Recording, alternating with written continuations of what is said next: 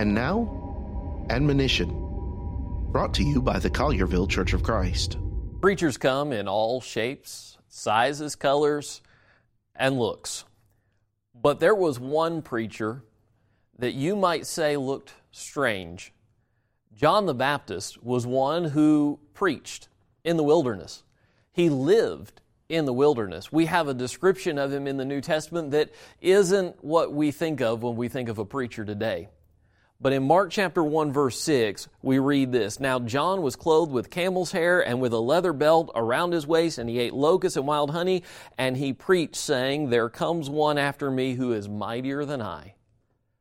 John was less worried about his appearance than his message and his purpose. For all the preachers out there, may I admonish you to do the same. Be more worried about your message than your appearance. For more from the Collierville Church of Christ, visit colliervillecoc.org.